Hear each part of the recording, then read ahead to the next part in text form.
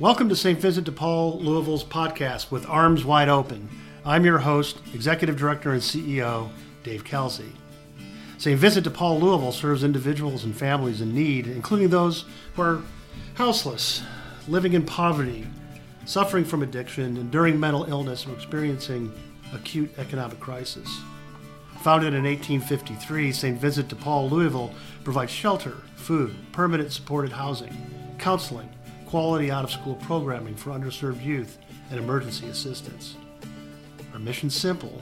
We house, feed, and support those most in need with compassion and dignity. This podcast is all about bringing awareness to our mission, to educate and shine a light on the challenges that the unhoused face, but to also cover topics of general interest in our community. While the topics are of a serious nature, we also strive to keep things light, positive, to call out folks that are doing great work, all with a theme towards action and making our communities better. Our guest today is Chip Rogalinski, a proud resident of the Shelby Park neighborhood in Louisville, Kentucky. Chip is the past president of the Shelby Park Neighborhood Association and is a resident historian of the neighborhood. Chip's been licensed to practice law in the Commonwealth since 1996 after receiving his JD in 1995 from the Brandeis College of Law at the University of Louisville. In 1998, Chip received his BA in Government and Spanish at Center College, Danville, Kentucky. Since 2005, Chip has worked tirelessly in the Department of Public Advocacy of the Bullitt County Trial Office in Shepherdsville, Kentucky. Chip, good afternoon. Welcome. Good afternoon. It's so great to have you here with us. It's an proud to honor. be here. And I will tell our listeners that today's been a busy day with Chip. He took us on a tour of Shelby Park today, and we learned so much about the history of the park, and we're going to talk about that in a bit. But before we do that, can you tell us about your legal career and your experience over the last 15 years of being an advocate for those in need, and for folks that are finding themselves in the criminal justice system. I knew I wanted to have an advanced degree with having a liberal arts education. It was a necessity. I never truly thought I would practice. Life changes, and I decided to hang my shingle more than 16 years ago. And I have been in a courtroom every day of my life, advocating for the Commonwealth's poor, the indigent. And that matters to me. It's a vocation, it's a calling. And quite proudly have served my Commonwealth and the citizens, all citizens, for the last 16 years. My practice is focused mostly on juvenile work, and very proud to say from a tiny courtroom in Bardstown, Kentucky, that I expanded Miranda rights nationally through a U.S. Supreme Court case called NCV Commonwealth, in which the Honorable Governor at the time, Jack Conway, asked the U.S. Supreme Court to review the decision that favored the expansion of Miranda rights in schools rendered by the Kentucky Supreme Court. Heard actually on my birthday. It was a good day. And the U.S. Supremes denied that writ of certiorari, and which indirectly said that the Kentucky Supreme Court justices did the right thing. And it was an unusual case in which a juvenile was questioned without parent in a closed office by the principal with a sheriff standing, knowing that there would be a charge, secured a confession, and that confession was suppressed. That's probably my proudest moment, but I have been on 3 capital defense teams. The first 2 clients were Mexican nationals, and I speak Spanish fluently. My children are Latin North Americans, and even through my own children's eyes, I've seen my hometown in a different way. But it was a proud moment again to make sure that my 3 clients did not end up on death row, with an amazing group of attorneys, mitigation specialists, and investigators. Even had a Kentucky law ruled unconstitutional, meaning illegal. It's called the Abusive Teacher Statute. It was initially designed to keep adults from bothering teachers, particularly board members bothering teachers. It's most notably applied now to juvenile students. In 117 counties, it continues to be legal, but not in 3 where I had a practice. So I retired June the 1st, but now I'm going to Washington State to continue being a public advocate in a new office. And do plan to return to Louisville and my beloved Shelby Park and my shotgun that I call the mansion. Well, we first of all thank you for your service to the Commonwealth, and the state of Washington is fortunate to have you for another few years, but we're also very happy that you're not, severing your ties here to Louisville, and we'll see you back in not too long. And so with that, let's talk a little bit about the history of Shelby Park. St. Vincent de Paul has been a proud member of Shelby Park neighborhood for quite a while. And for those listeners that don't know, and a lot of folks don't know, but we occupy an entire block in Shelby Park that's bounded by Kentucky, South Preston, Jackson, and St. Catherine Streets. A little bit of a neighborhood. We're a big neighbor here in Shelby Park. And that's the way we look at St. Vincent de Paul. Most people probably don't know it, but we have a roadside marker now to commemorate the connection to neighborhood. And St. Vincent de Paul is the 3rd oldest of the Roman Catholic lay organizations that carry that name. And Louisville should be proud that we've always progressively tried to take care of our own. Yeah, I appreciate that. Well, tell us a little bit about the neighborhood and its history, and clearly the important role that it's played in the history of Louisville. So, it's an eclectic, weird part of Louisville. It's in the corner of the old city. The neighborhood is bounded by Logan Streets and the railroad tracks on the east, Bergman and Merritt to the south, Preston on the west, and the south side of Kentucky on the north.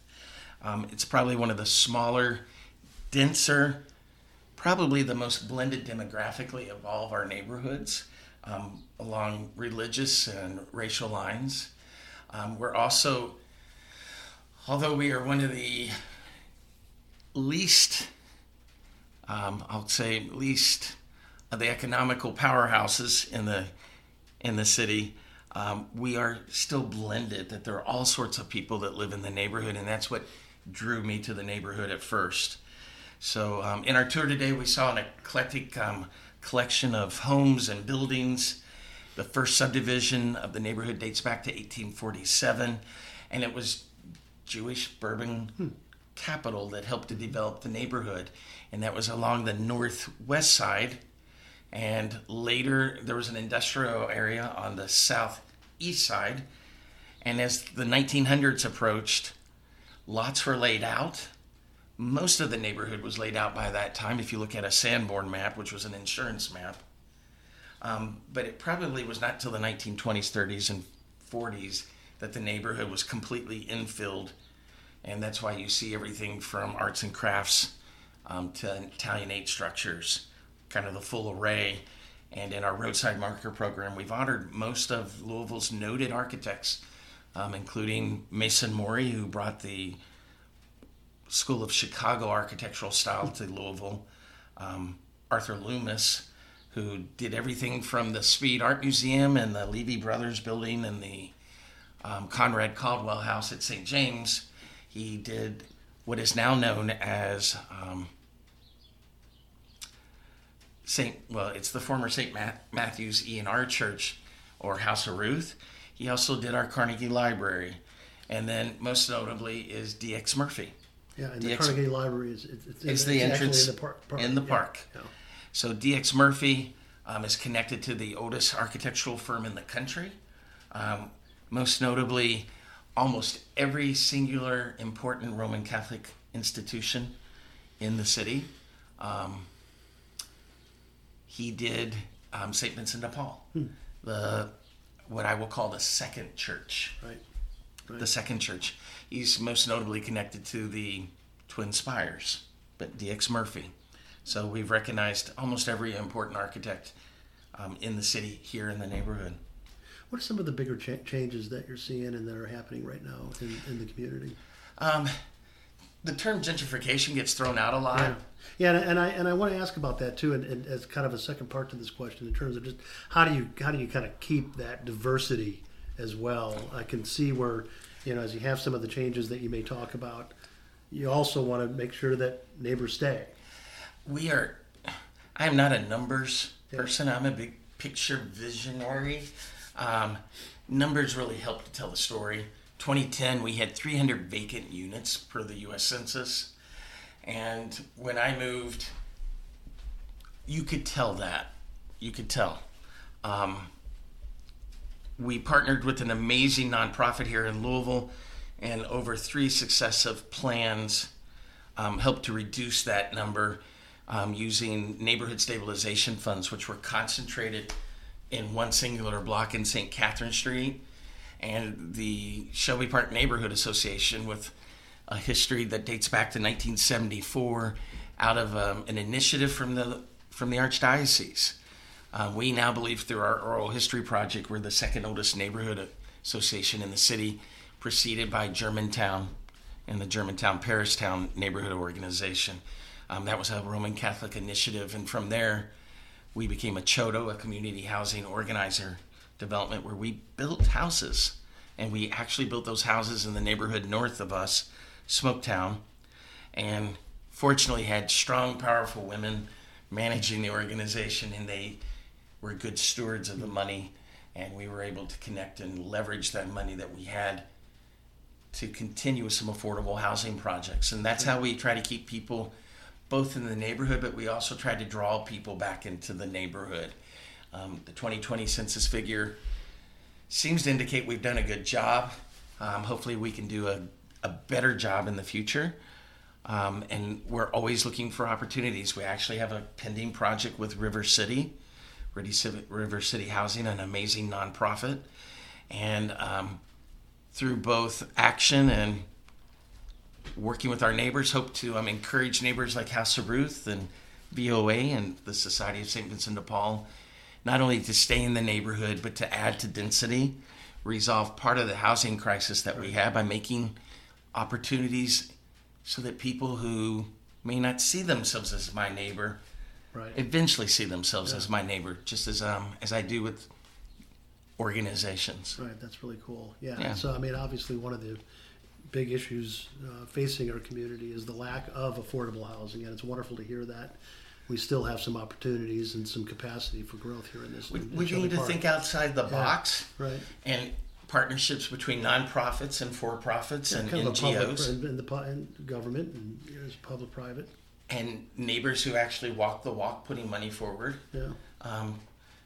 It's time to make sure that everybody has a place to call home, because particularly when somebody has stable housing, it gives them the opportunity to add to neighborhood, to community, to city, to country. There's no doubt. Big believer in that. Yeah, we see that every day here. So to talk about some of the new development. Just like Logan Street Market, which is not necessarily new, but it's relatively new. It's relatively new. And then a bunch of different restaurants and fun kind of places to go. You talked about a great meal that you had last night that was just amazing. Amazing. Yeah. And you can walk to all these places. I do walk to all these places. Yeah. So we are the next walkable community in Louisville. Should be a walking community. And the heart of that is Shelby Park. It's about 17 acres, and in and around are my neighbors' homes. And then on the outskirts and the edges of our neighborhood, we have the Shelby and Logan Street business corridors, where everything from vegan jerky is produced, and you can learn about how that happens, all the way down to Idlewild Butterfly Farm, where Blair, a licensed entomologist, has FDA approval to import the dead man moth, which is made famous through Silence of the Lambs. Oh, okay. So across the street is Logan Street Market. We haven't had an open market since the Haymarket, and there are about 40 business vendors, all small businesses getting their start, providing a taste of Louisville or a piece of Louisville, and Toasties to Red Top. People Magazine says we have the best hot dog in Kentucky, and next to that is a Red Top's table tennis, and there's weekly tournaments there. But the newest addition has been Square Cut Pizza, and a meal was raised in the Philippines born in the Philippines, raised in Rome, and connected to the Manhattan culinary scene. And a Kentucky gal stole him away. And fortunately for us, some of the best pasta and frittatas and Rome-style pizza right here. And if that's not enough for you, you can always go around to the Sugar Shack for some ice cream. And then if you just need a drink, Trouble Bar, featured in Esquire magazine, the only place in Kentucky last year, women-owned and women-managed. Trouble Bar, like you all, considers themselves a neighbor, and just has a very unusual ambiance. Yes, I said ambiance in Shelby Park. Yeah, that's great. Esquire magazine in Shelby Park. It's a new place to come and walk and talk and to meet your neighbors. But I have to really give due to Billy Hertz. Billy Hertz started on Bardstown Road a long time ago. And when that was too much before Restaurant Row, he moved down to East Market Street. And I said East Market Street, not Nulu. And then he and his partner Tom took an ode. I think it's a burlesque theater, and we have some of the premier gallery space in the city. But Billy Hertz is a real estate guru, and I knew when Billy moved here, I needed to follow, and I made a smart move, and I have some just of the best neighbors in the best neighborhood in the city. That sounds well. Let's talk about that a little bit, because you did serve as the president of the Neighborhood Association. Talk a little bit about, and Maria Guerin is the current president, who we're spending a lot of time with, getting to know, and we'll have to bring her on the show in the future. But talk about what the association is striving to do for the neighbors and community. We've had nonprofit status since the 90s, and that focus has always led the women who preceded me and the woman who has taken over. We've always been focused on trying to be compassionate and taking care of others. Some of that has been park improvement. A lot of focus has been driven by the vacancy issue of homes, which has been reduced. We've had a program to plant 500 trees in 5 years, and we did that in a 5-year period. Now we're trying to connect to make sure we're building and strengthening ties to community. So in October, we'll have our third pumpkin patch, and it's one of the good things that came out of the pandemic. It taught us to look at different ways and to think outside the box, and new members who had rented and now own came up with the idea, and we did about 200 pumpkins last year and brought people out from the houses, socially distant pumpkins, and from that point people were able to celebrate Halloween in a more traditional fare. But we started that out by making sure neighbors saw each other during the last couple of years. We're looking forward to being a part of that. I hope so. Yeah, right? Well, you've done more than that already. You've planted 15 more trees. That's right, we did. And we're always trying to add to our tree canopy coverage, as we learned today walking. When you've got a tree covering the rain, you can talk a little bit longer. Yeah, right. No, you all are doing, fantastic work in the Neighborhood Association, and I've seen just such great action and professionalism, but also just a can-do spirit and a passion for the neighborhood, and that's what's happening. It creates a sense of community, and neighborhood is more than being on your computer, and this is a neighborhood. It's a mandate. It's a requirement. Yeah. It's not the place for everyone, but for those people who like to connect with their fellow neighbor, and they feel a vocation and a calling for that. And it could be to help somebody that's in crisis, whether in dealing with substance abuse or housing crisis, or trying to make sure that a felony is expunged so that they have a fresh start. When that all works together, for me, that's the kingdom. And that's something amazing. And St. Vincent de Paul does that along with some of our other larger neighbors. Yeah, well, we here at St. Vincent de Paul are very keenly appreciative of being a part of this neighborhood, and look forward to continue to collaborate and continue to work together, and we appreciate. You've been a part of the neighborhood for a very long time. Very long time. Let's wrap up with just a quick conversation, because I always like to kind of wrap up and talk about how folks can help, how we can be in action. And we've talked about a lot of the great things that are going on, and that's wonderful. We know there's challenges, though, that families face and that individuals face that live in this neighborhood. And I, just talk a little bit about that, but I really want to focus more on what do people need to know in terms of how they may be able to be helpful. The first step is walking. When you walk the neighborhood, the vision and the perspective changes. And so many people I've encountered didn't even realize there was a park. When you walk and you talk and you meet people, then your perception of others also changes. And I would like to invite everybody to come and see our roadside markers. We're at a total of 8 now, and it tells a different story of the neighborhood from a perspective of history.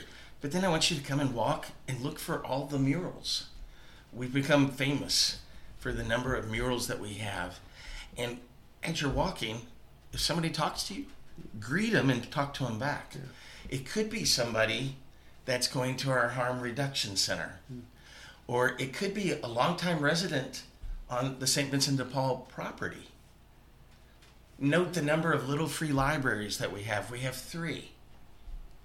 There's a place to help. Yep.